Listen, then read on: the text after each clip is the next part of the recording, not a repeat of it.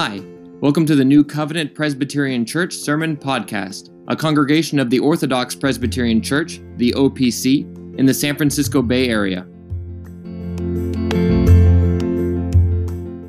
And turning your Bibles to 1 Samuel chapter 10. I'm going to be looking at verses 17 through 27 this evening.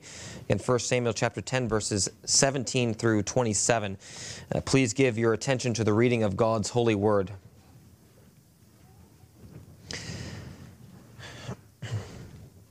Then Samuel called the people together to the Lord at Mizpah and said to the children of Israel, "Thus says the Lord God of Israel, I brought up Israel out of Egypt and delivered you from the hand of the Egyptians and from the hand of all kingdoms and from those who oppress you. But you have today rejected your God, who himself saved you from all your adversities and your tribulations. And you have said to him, 'No, set a king over us.' Now therefore present yourselves before the Lord by your tribes and by your clans." And when Samuel had caused all the tribes of Israel to come near, the tribe of Benjamin was chosen. When he had caused the tribe of Benjamin to come near by their families, the family of Matri was chosen. And Saul the son of Kish was chosen. But when they sought him, he could not be found. Therefore they inquired of the Lord further, "Has the man come here yet?" And the Lord answered, "There he is, hidden among the equipment." So they ran and brought him from there. And when he stood among the people, he was taller than any of the people from his shoulders upward. And Samuel said to all the people, "Do you see him whom the Lord has chosen? That there is no one like him among all the people." So all the people shouted and said, "Long live the king!" Then Samuel explained to the people the behavior of royalty and wrote it in a book and laid it up before the Lord. And Samuel sent all the people away, every man to his house. And Saul also went home to Gibeah. And valiant men went with him, whose hearts God had touched. But some rebels said, "How can this man save us?" So they despised him and brought him no presents, but he held his peace. Thus far the reading of God's word. Brothers and sisters, you may be seated.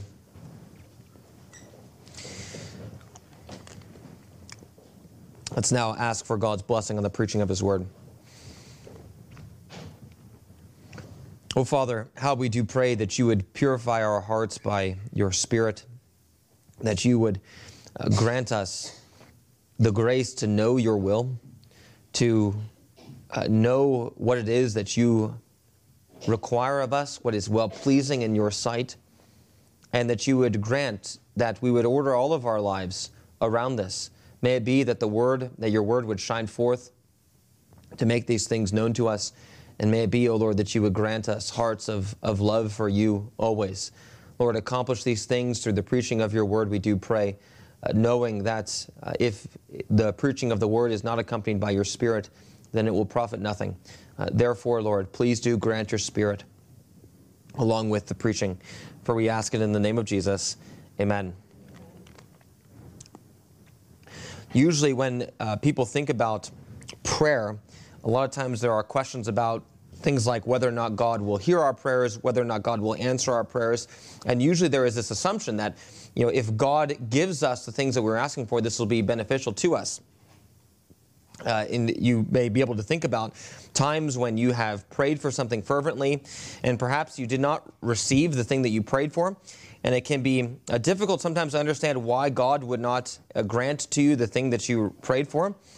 However, one of the things that's wrapped up in this assumption is that the thing that you are requesting is in fact beneficial to you and that it is in fact being asked according to the Word of God. Now, this may be the case. There are all kinds of reasons why God may choose in his grace and in his kindness not to answer a particular prayer.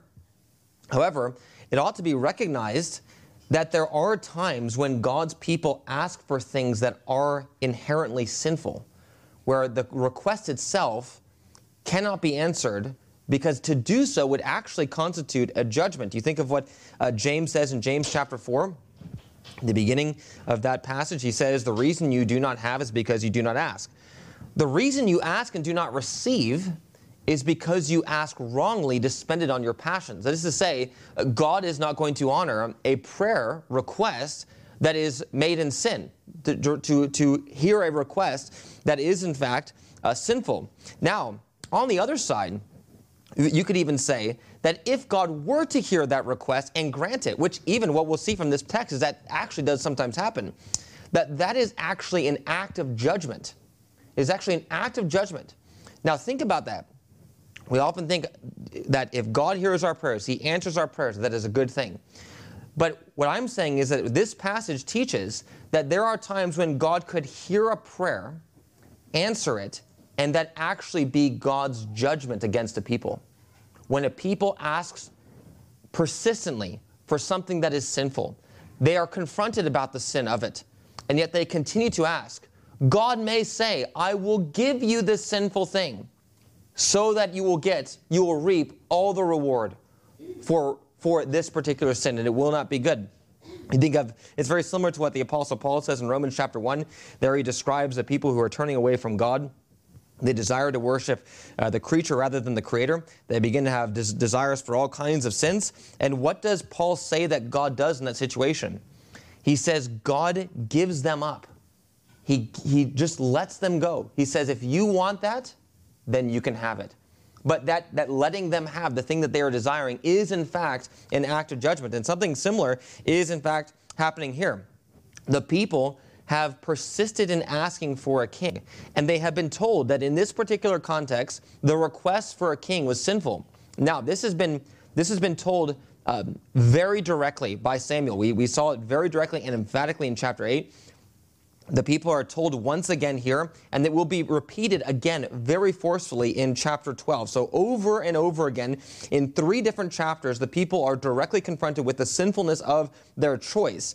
And yet, though they are told that the request is sinful, and at some point they'll even actually acknowledge that the request is sinful, God still grants the request. And the chapter that we have before us here, this particular passage in 1 Samuel chapter 10, is showing the way in which God actually did give them the thing that they requested. Not only that, He gave them the best version of the thing that they asked for. The very, very best version. Saul was the pinnacle of everything they were looking for. And God says, if you want a king like the nations, I will give it to you. I will even give you the best version, but it will not be for your good. It will be even as an act of judgment. Now, we will see that God's grace abounds to His people even as they continue in their sin, particularly in chapter 12. We'll see the ways in which God is still showing grace to His people even in the midst of their sinful requests. There's even hints of that grace here as Samuel gives instructions for the king and for the people of how they can even prosper in this situation. The idea is that even now, even as you've rejected God, if you will but turn to Him and obey Him, things will go well with you. Samuel gives those sorts of instructions. And yet, overall, the passage is teaching that God does sometimes grant the things that people sinfully ask for. And therefore, the lesson to be learned is you must be careful what you ask for. You must be careful what you ask for. If you're going to pray to God for something, be sure that it is something that is asked according to the Word of God and for the sake of the glory of His name. Now, we're going to look at this passage under 3 headings. First, Samuel's address to the people in verses 17 to 19, where we'll look at the sinfulness of the request as Samuel lays it out. Then the purpose of verses 20 through 24 is to show that the request, God has actually answered it. So the answer of the request is given in verses 20 to 24. And then we're going to look at the conclusion of verses 25 to 27, which is the obligations for the king. What are the implications? What is required for godly living even in the midst of the situation where God grants a sinful request? What is the proper response of the people? So we'll look at this passage under those 3 headings. So first, the sinfulness of the request. Notice even before we really get into Samuel's description of the sin, notice the setting comes in verse 17. Samuel called the people together to the Lord at Mizpah. Now, this is important. It's important to understand what's happening here in light of what has happened in chapter 9 and the first part of chapter 10. You'll remember that in the previous couple weeks, we've looked at the way in which Saul's been introduced, and we've seen a number of ways in which God has clearly shown that He has chosen Saul. And there are a number of really important providences that God had ordered such that it was clear that Saul was the one that was chosen. We've seen all the ways in which Saul seems to fit what the people are asking for. He really is the best version of the king, like all the other nations. He's from a noble family. He appears to receive the word of God. He's taller than everyone, so he's a strong and mighty man. He then is equipped, as we saw last week. He's equipped with every gift that is needed for the execution of his office. God even gives him the Spirit to help him with regard to the execution of his office. He's given a number of signs that are, when they come to pass, he's to know that he's been chosen. All these things have been recorded, and the point is to show in chapter 9, verse 1, all the way to chapter 10, verse 16, that God has chosen Saul, and he's even anointed privately by Samuel and declared to be the king, that he will be the king. And the purpose then of this particular passage in relationship to those is that this is where Saul is publicly chosen as king. So now the information was told to Saul, but now it's going to be told to all the people. And it's going to be done again in such a way so as to show that it is in fact God's sovereign choice. Now there is a particular significance of the people gathering at Mizpah as well. This city seems to have become a very important city after the Battle of Aphek. You remember that battle is recorded in 1 Samuel chapter 4. And this is another hint that Shiloh has been destroyed, that the old place of worship where God's people had gathered, where the tabernacle stood, had been destroyed. And after that, Mizpah appears to become something of a political center. We see other cities that are important as well. Gilgal has become a place of worship. Ramah is significant in other ways as well. There used to be, before that, the destruction of Shiloh, God's people had rest from all their enemies. There was something of a centralization in terms of the place you wanted to, if you wanted to go see God, you would go to Shiloh. And now there is a fragmentation that has come. And just the very fact that they are gathering at Mizpah is more evidence of that. And so that is the setting. So all the people then are gathered at Mizpah. And notice again, the main purpose of verses 18 and 19 in Samuel's address to the people before this public choice, wherein God shows that he's chosen Saul, the main point, the main thing that he's saying is that the request itself was sinful. That is the main thing that Samuel is saying. Now, the way in which Samuel shows the sinfulness of the request, you'll notice, this is very common in the prophets, it's very common in the Old Testament, it's very common really all over the scriptures. The main way this is done is by contrasting God's gracious actions and the people's sin. That is to say, the idea is that God has done all these good things for you, and that is what makes this particular sin so bad. God has done this for you, and yet you've repaid that good with this kind of evil. And Samuel is saying, it would be a bad thing in any point to ask for a king in the way that you did, to ask for a king in such a way that you are rejecting God. But what makes this particular sin so bad is that God is the one who brought you out of Egypt. God is the one who has, in fact, redeemed you. The more that God has done for you makes any kind of rebellion against him all the worse. Now, this is actually going to be developed even further in chapter 12, as Samuel will give one last word to the people where he'll really drill this home. But the main summary point that he makes in verse 18 here is that God has shown his grace, his mercy, his love to you by bringing you out of Egypt in the Exodus, and yet the people have rebelled against him. Now, the reason why the Exodus is chosen as the great event as the kind of the culmination of God's grace is because in the Old Testament, this actually was the case, that the high point, the climax of the redemption that God worked for his people in the Old Testament was the Exodus. The highest act of salvation, the thing that becomes the paradigm for even other acts of salvation in the Old Testament is the Exodus. And in fact, we could even say that one of the things that the prophets do is as they describe the coming of the Messiah, they will describe the coming of the Messiah as a new Exodus. They'll say, just as Moses did this, so too then the Messiah will do this, but it'll be even better.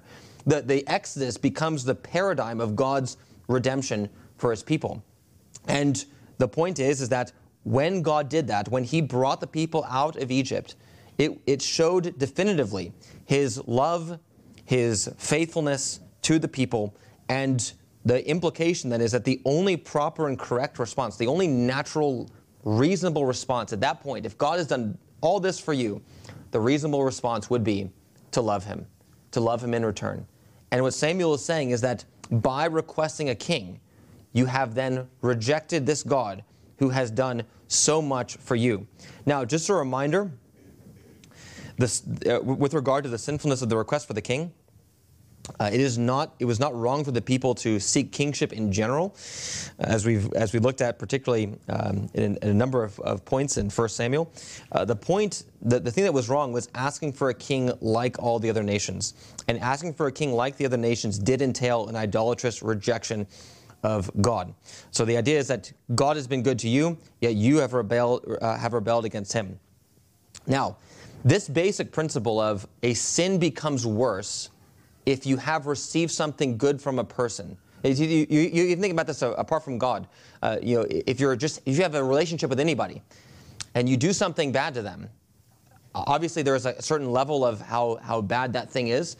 But then if the person that you treat badly had previously served you or given something good to you or done something for you, sacrificed themselves for you, well, that makes the act all the worse. And the point is that it's the same thing with God. Now, this basic principle is the reason why sinning in the New Testament, if you take the same sin of New Testament sin, someone sins in some way in the New Testament versus someone sins in the Old Testament eras, those eras, it's worse in the New Testament to perform the same act of sin as it would be in the Old Testament. Sometimes we think of, in the Old Testament, they were living under law. Now we're living under grace, and therefore, our obligation to keep the law has been reduced because we're under grace.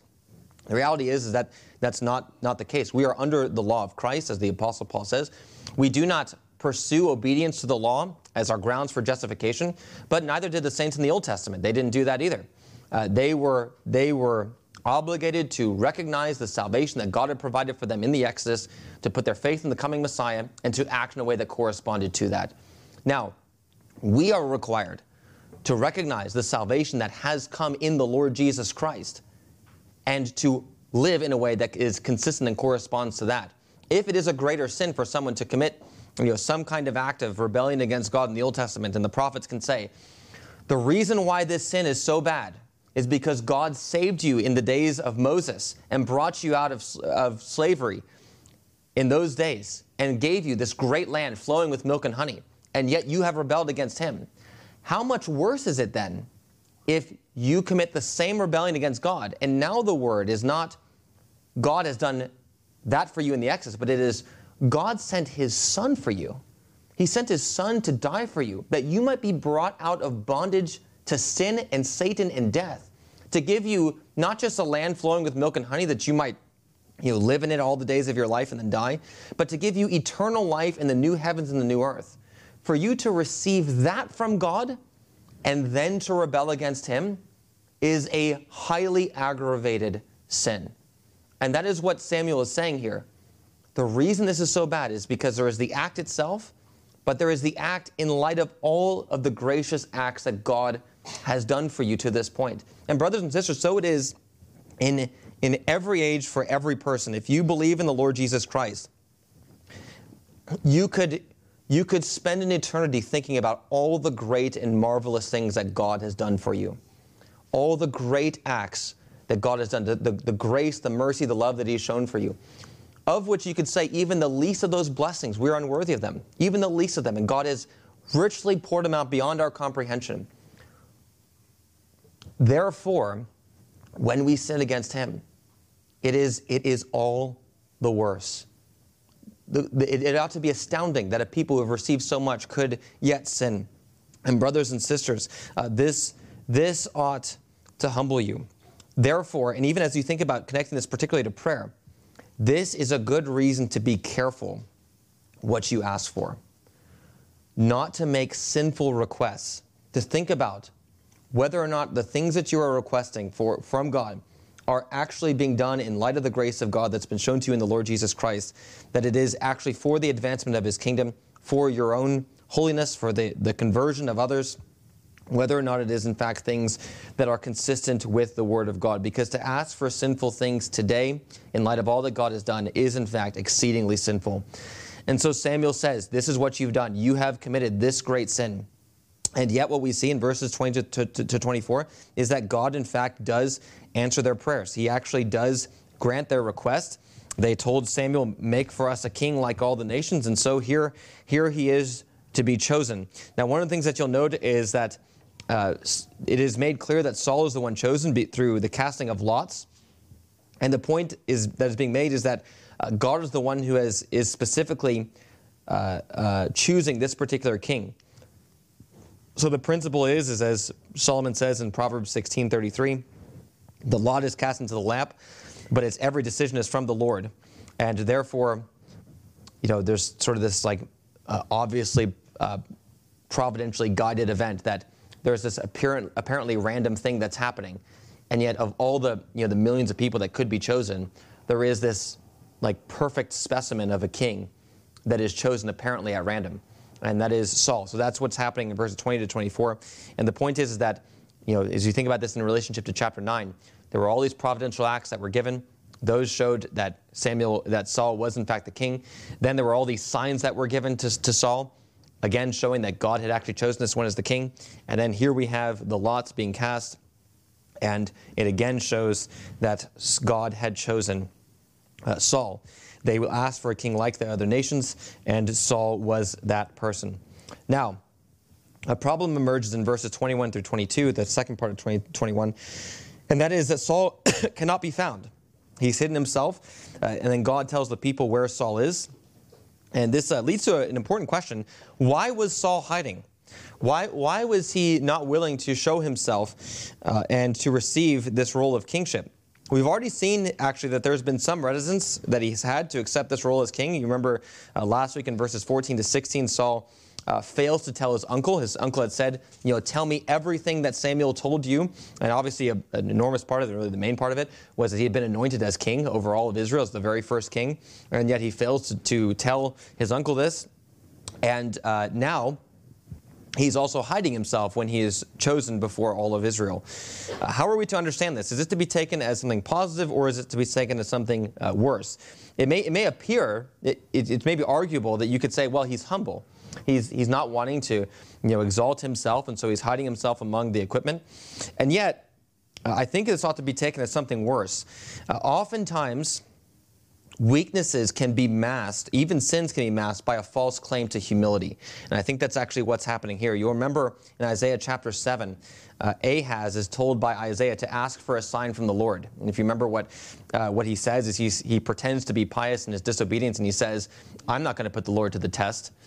So he disobeys a direct word from God by trying to claim that he is being pious and not putting the Lord to the test. And so the point is that there are things that can be done that may appear to be humble, but really it is just unbelief. And I think this is what's happening here. This may appear to be humility, and yet the real problem is that Saul is unwilling to step up to take responsibility as king. He has been called to this, and yet he is unwilling to take responsibility. And I think it's helpful. I think the reason why we are to see it this way is because you remember that the books of Samuel are meant to be a contrast between Saul and David. There is, on the one hand, the king like all the other nations, and on the other hand, there is the man after God's own heart. Those are the two basic ideas of kingship. And it's helpful to note that David is not like this at all. This is actually one of the main points at which David can be contrasted from Saul. Saul doesn't tell his uncle, he hides among the equipment. But what does David do when the people of God are threatened by a great and mighty enemy, namely Goliath, who terrifies everyone? He steps up and he says, the people of God are in need, and I am going to go out to fight this person, knowing that God is with me. And when we read that particular story, we don't usually think that the people's fear and unwillingness to step forward and to fight is humility. We just take it to be fear. And certainly David's willingness to step up and to take responsibility, his courage, is not meant to be understood as pride, even though in that text his brothers try to take it that way. We recognize that David was acting in courage.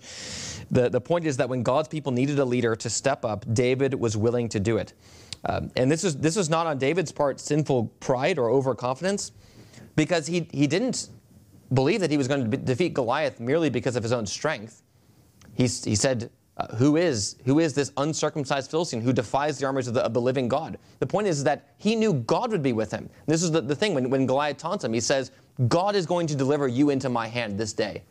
And it was his faith that enabled him to step forward and to take responsibility. He wasn't trusting in his own strength. He knew that he was much weaker than Goliath, that if it was just a matter of a strength competition or ability in arms that he would lose.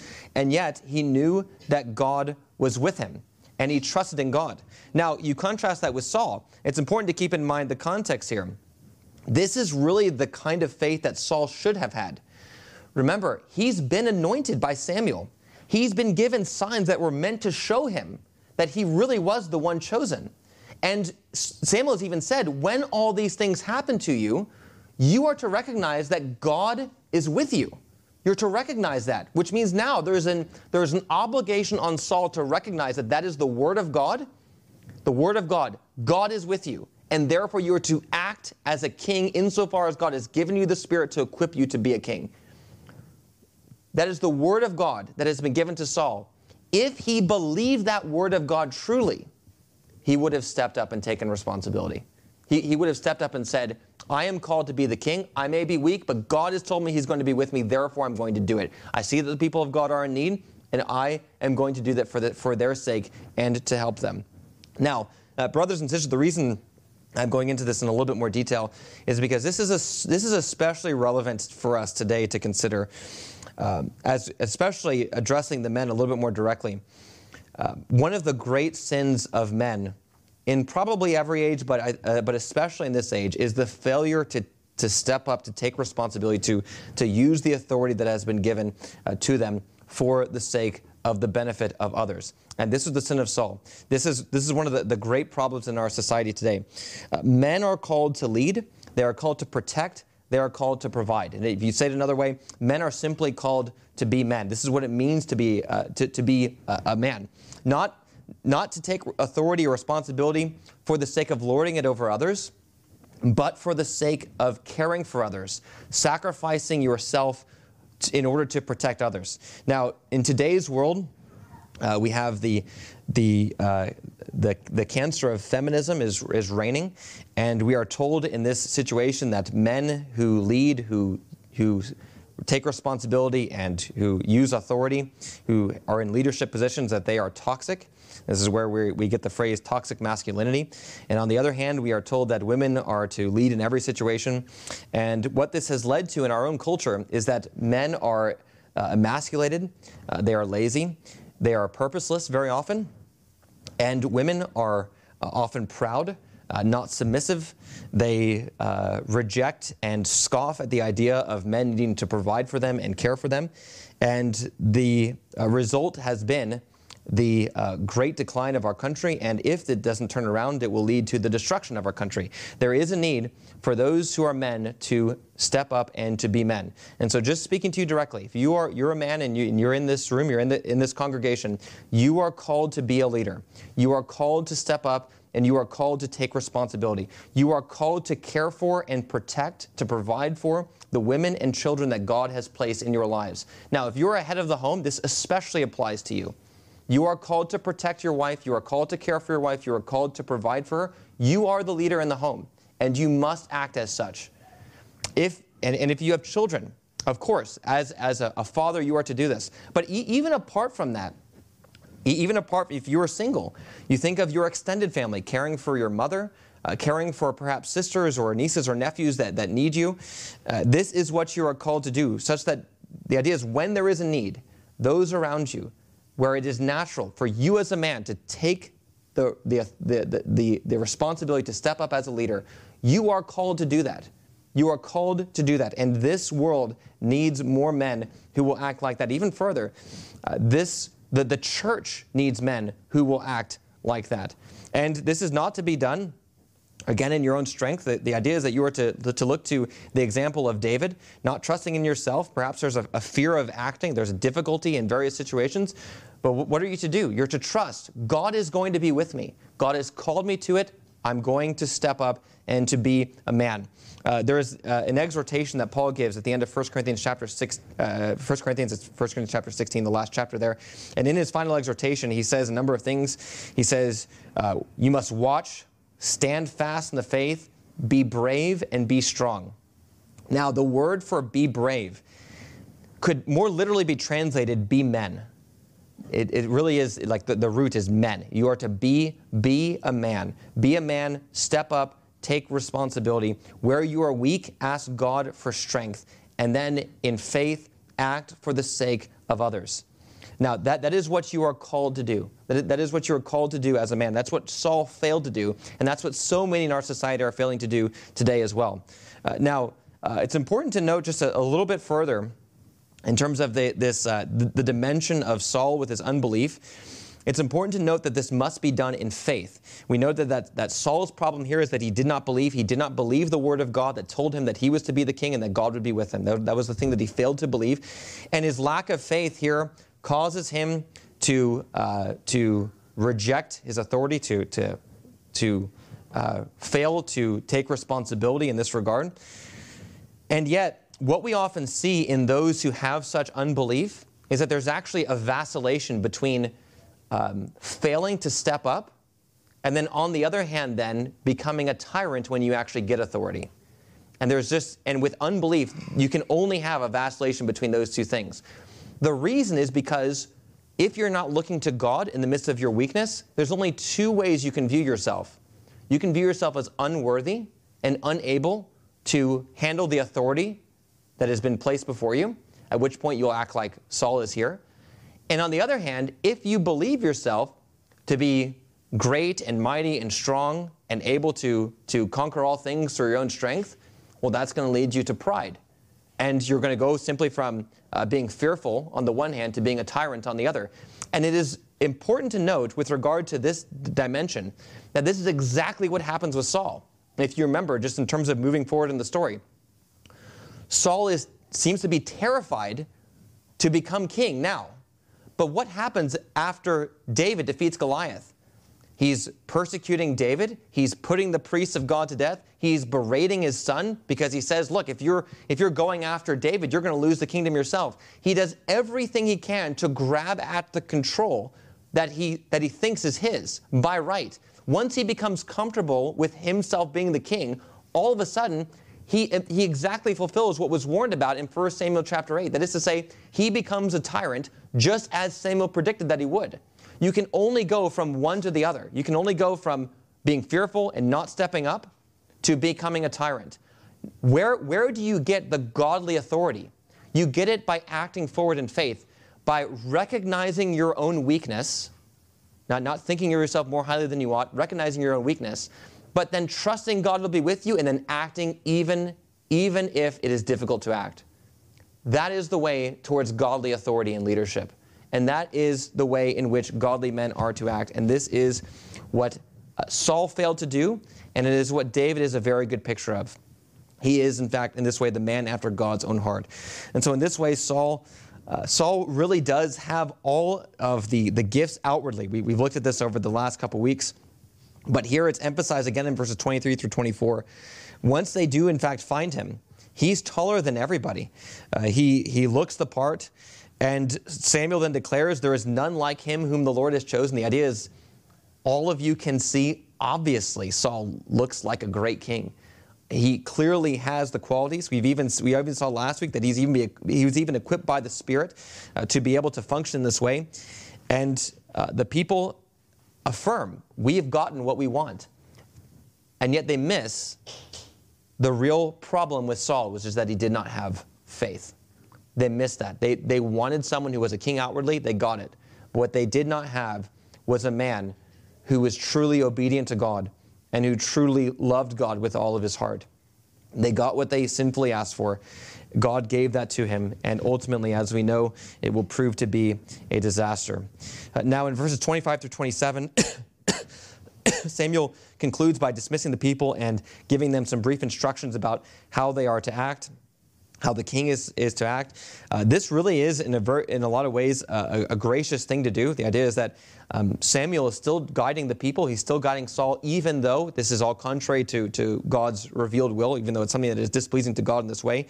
And Samuel is still working with them and still trying to labor for the good of the people as best he can. And we'll see that this is actually developed more in chapter 12, so we won't spend a lot of time on it here. But then we have Samuel sends away the people. And then we see in verses 26 and 27, there are two different responses to Saul that are recorded. There are first those who support Saul in verse 26, and this is commended. So even though it was sinful for the people to ask for a king like the other nations, once the king is given, there are people who are commended for following Saul and supporting them, for supporting him. And then surprisingly, it may seem, Saul, who is going to be a disaster, as we've seen, has been prophesied by Samuel. Even though that is in fact the case, those who oppose him and kind of mock Saul and say, how can this man save us? They are actually declared to be worthless. They are scoffers. The word that is translated rebellion, rebels, could actually be translated as worthless men. Some other translations sometimes use this title in that way. The idea is that it is wrong to deny that Saul was in fact the answer to the prayer that was given. And the reason basically for this negative judgment is simply to say that Saul really was the king like all the other nations. Everyone saw it. The only people who could deny it were people who just scoff at everything anyway. There are always this sort of person in every age. There are people who just, they just want to make fun of and scoff at everything. And what is being recorded here is that everyone recognized Saul as a king who looked the part, except for those who have a propensity towards scoffing at everything. Now, this is instructive for us as we think about our duty to support a government that is increasingly given over to sin. We can recognize that there are sins that are committed, that it may be even there may even be sinful decisions that are made to put certain people in power at various points, and yet we are called to submit to the government. And here, even though Saul is going to be, in this sense, a disaster, the godly are commended for supporting him and doing the best they can. And this is even what Samuel does. Samuel is a good example. He continues to pray for the people. He continues to give direction to the king. He continues to seek the good of the people as best that he can. And thus, with this passage, Saul is chosen as the king. This is where he publicly is chosen for this role. None can deny it, that God has given the people everything that they've wanted. There have been hints of his inadequacy, and these hints are found in the midst of a glowing description of a man who looks the part in every way.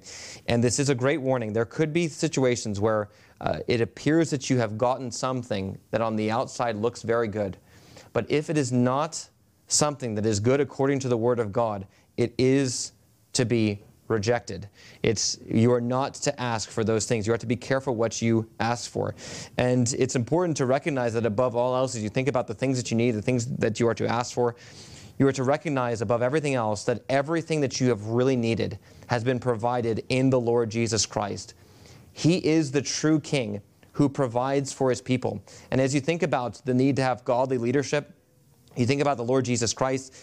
David was good in many ways, but he's nothing compared to Christ, who, as you consider, did not back away, even as the cost of the redemption of his people was undergoing, suffering, even the wrath of God on the cross. He did not back away. He submitted himself to the will of God, and even in his weakness, he turns to God, asks for strength, is strengthened, goes to the cross, is then raised from the dead on the third day, and is exalted above all the kings of the earth. Brothers and sisters, do not put your hope in kings, do not put your hope in princes, but look to Christ and pray in his name for the advancement of the kingdom and for the doing of his will. May it be that God would grant you the grace to have prayers that are pure, offered up in the name of the Lord Jesus Christ for things that are acceptable to him, and may it be that God would answer your prayers not as an act of judgment, but as an act of grace. Let's pray.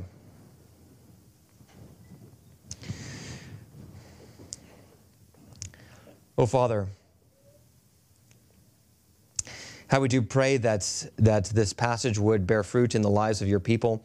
Lord, we do pray that you would make us more like David and not like Saul, and that you would make us even better, more like your Son, the Lord Jesus Christ, who is the new David, who is perfect in every way. Help us to do this, that when, particularly for the men in the room, that when we are fearful, when we see the difficulty of acting and of assuming authority where it is ours to assume by your good providence, that we would not be afraid, or that fear would not cause us to fail to act, but that we would rather that we would rather trust in you and yet act in faith. We do pray as well that you would keep us from praying for things that are in fact sinful. We do pray that you would give us hearts that are content with your Son, the Lord Jesus Christ, that we would not seek for other things from other lovers, but that we would find him to be the one who truly satisfies our soul. For Lord, we do ask all this in his name. Amen.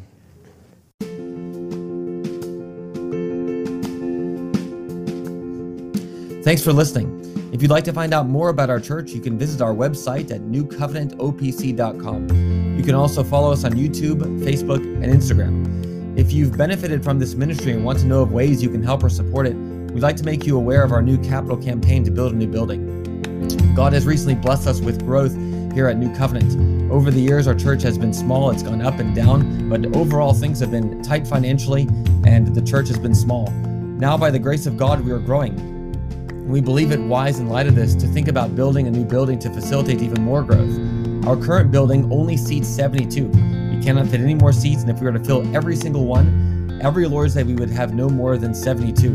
The plans for our new building would more than double the capacity and enable us to grow to a point where we can be stable financially and even be able to help other churches.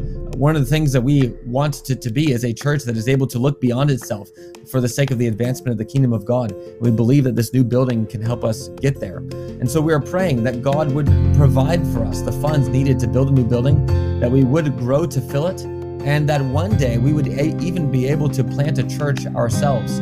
As you know, doing ministry here in the Bay Area, this is a very dark place.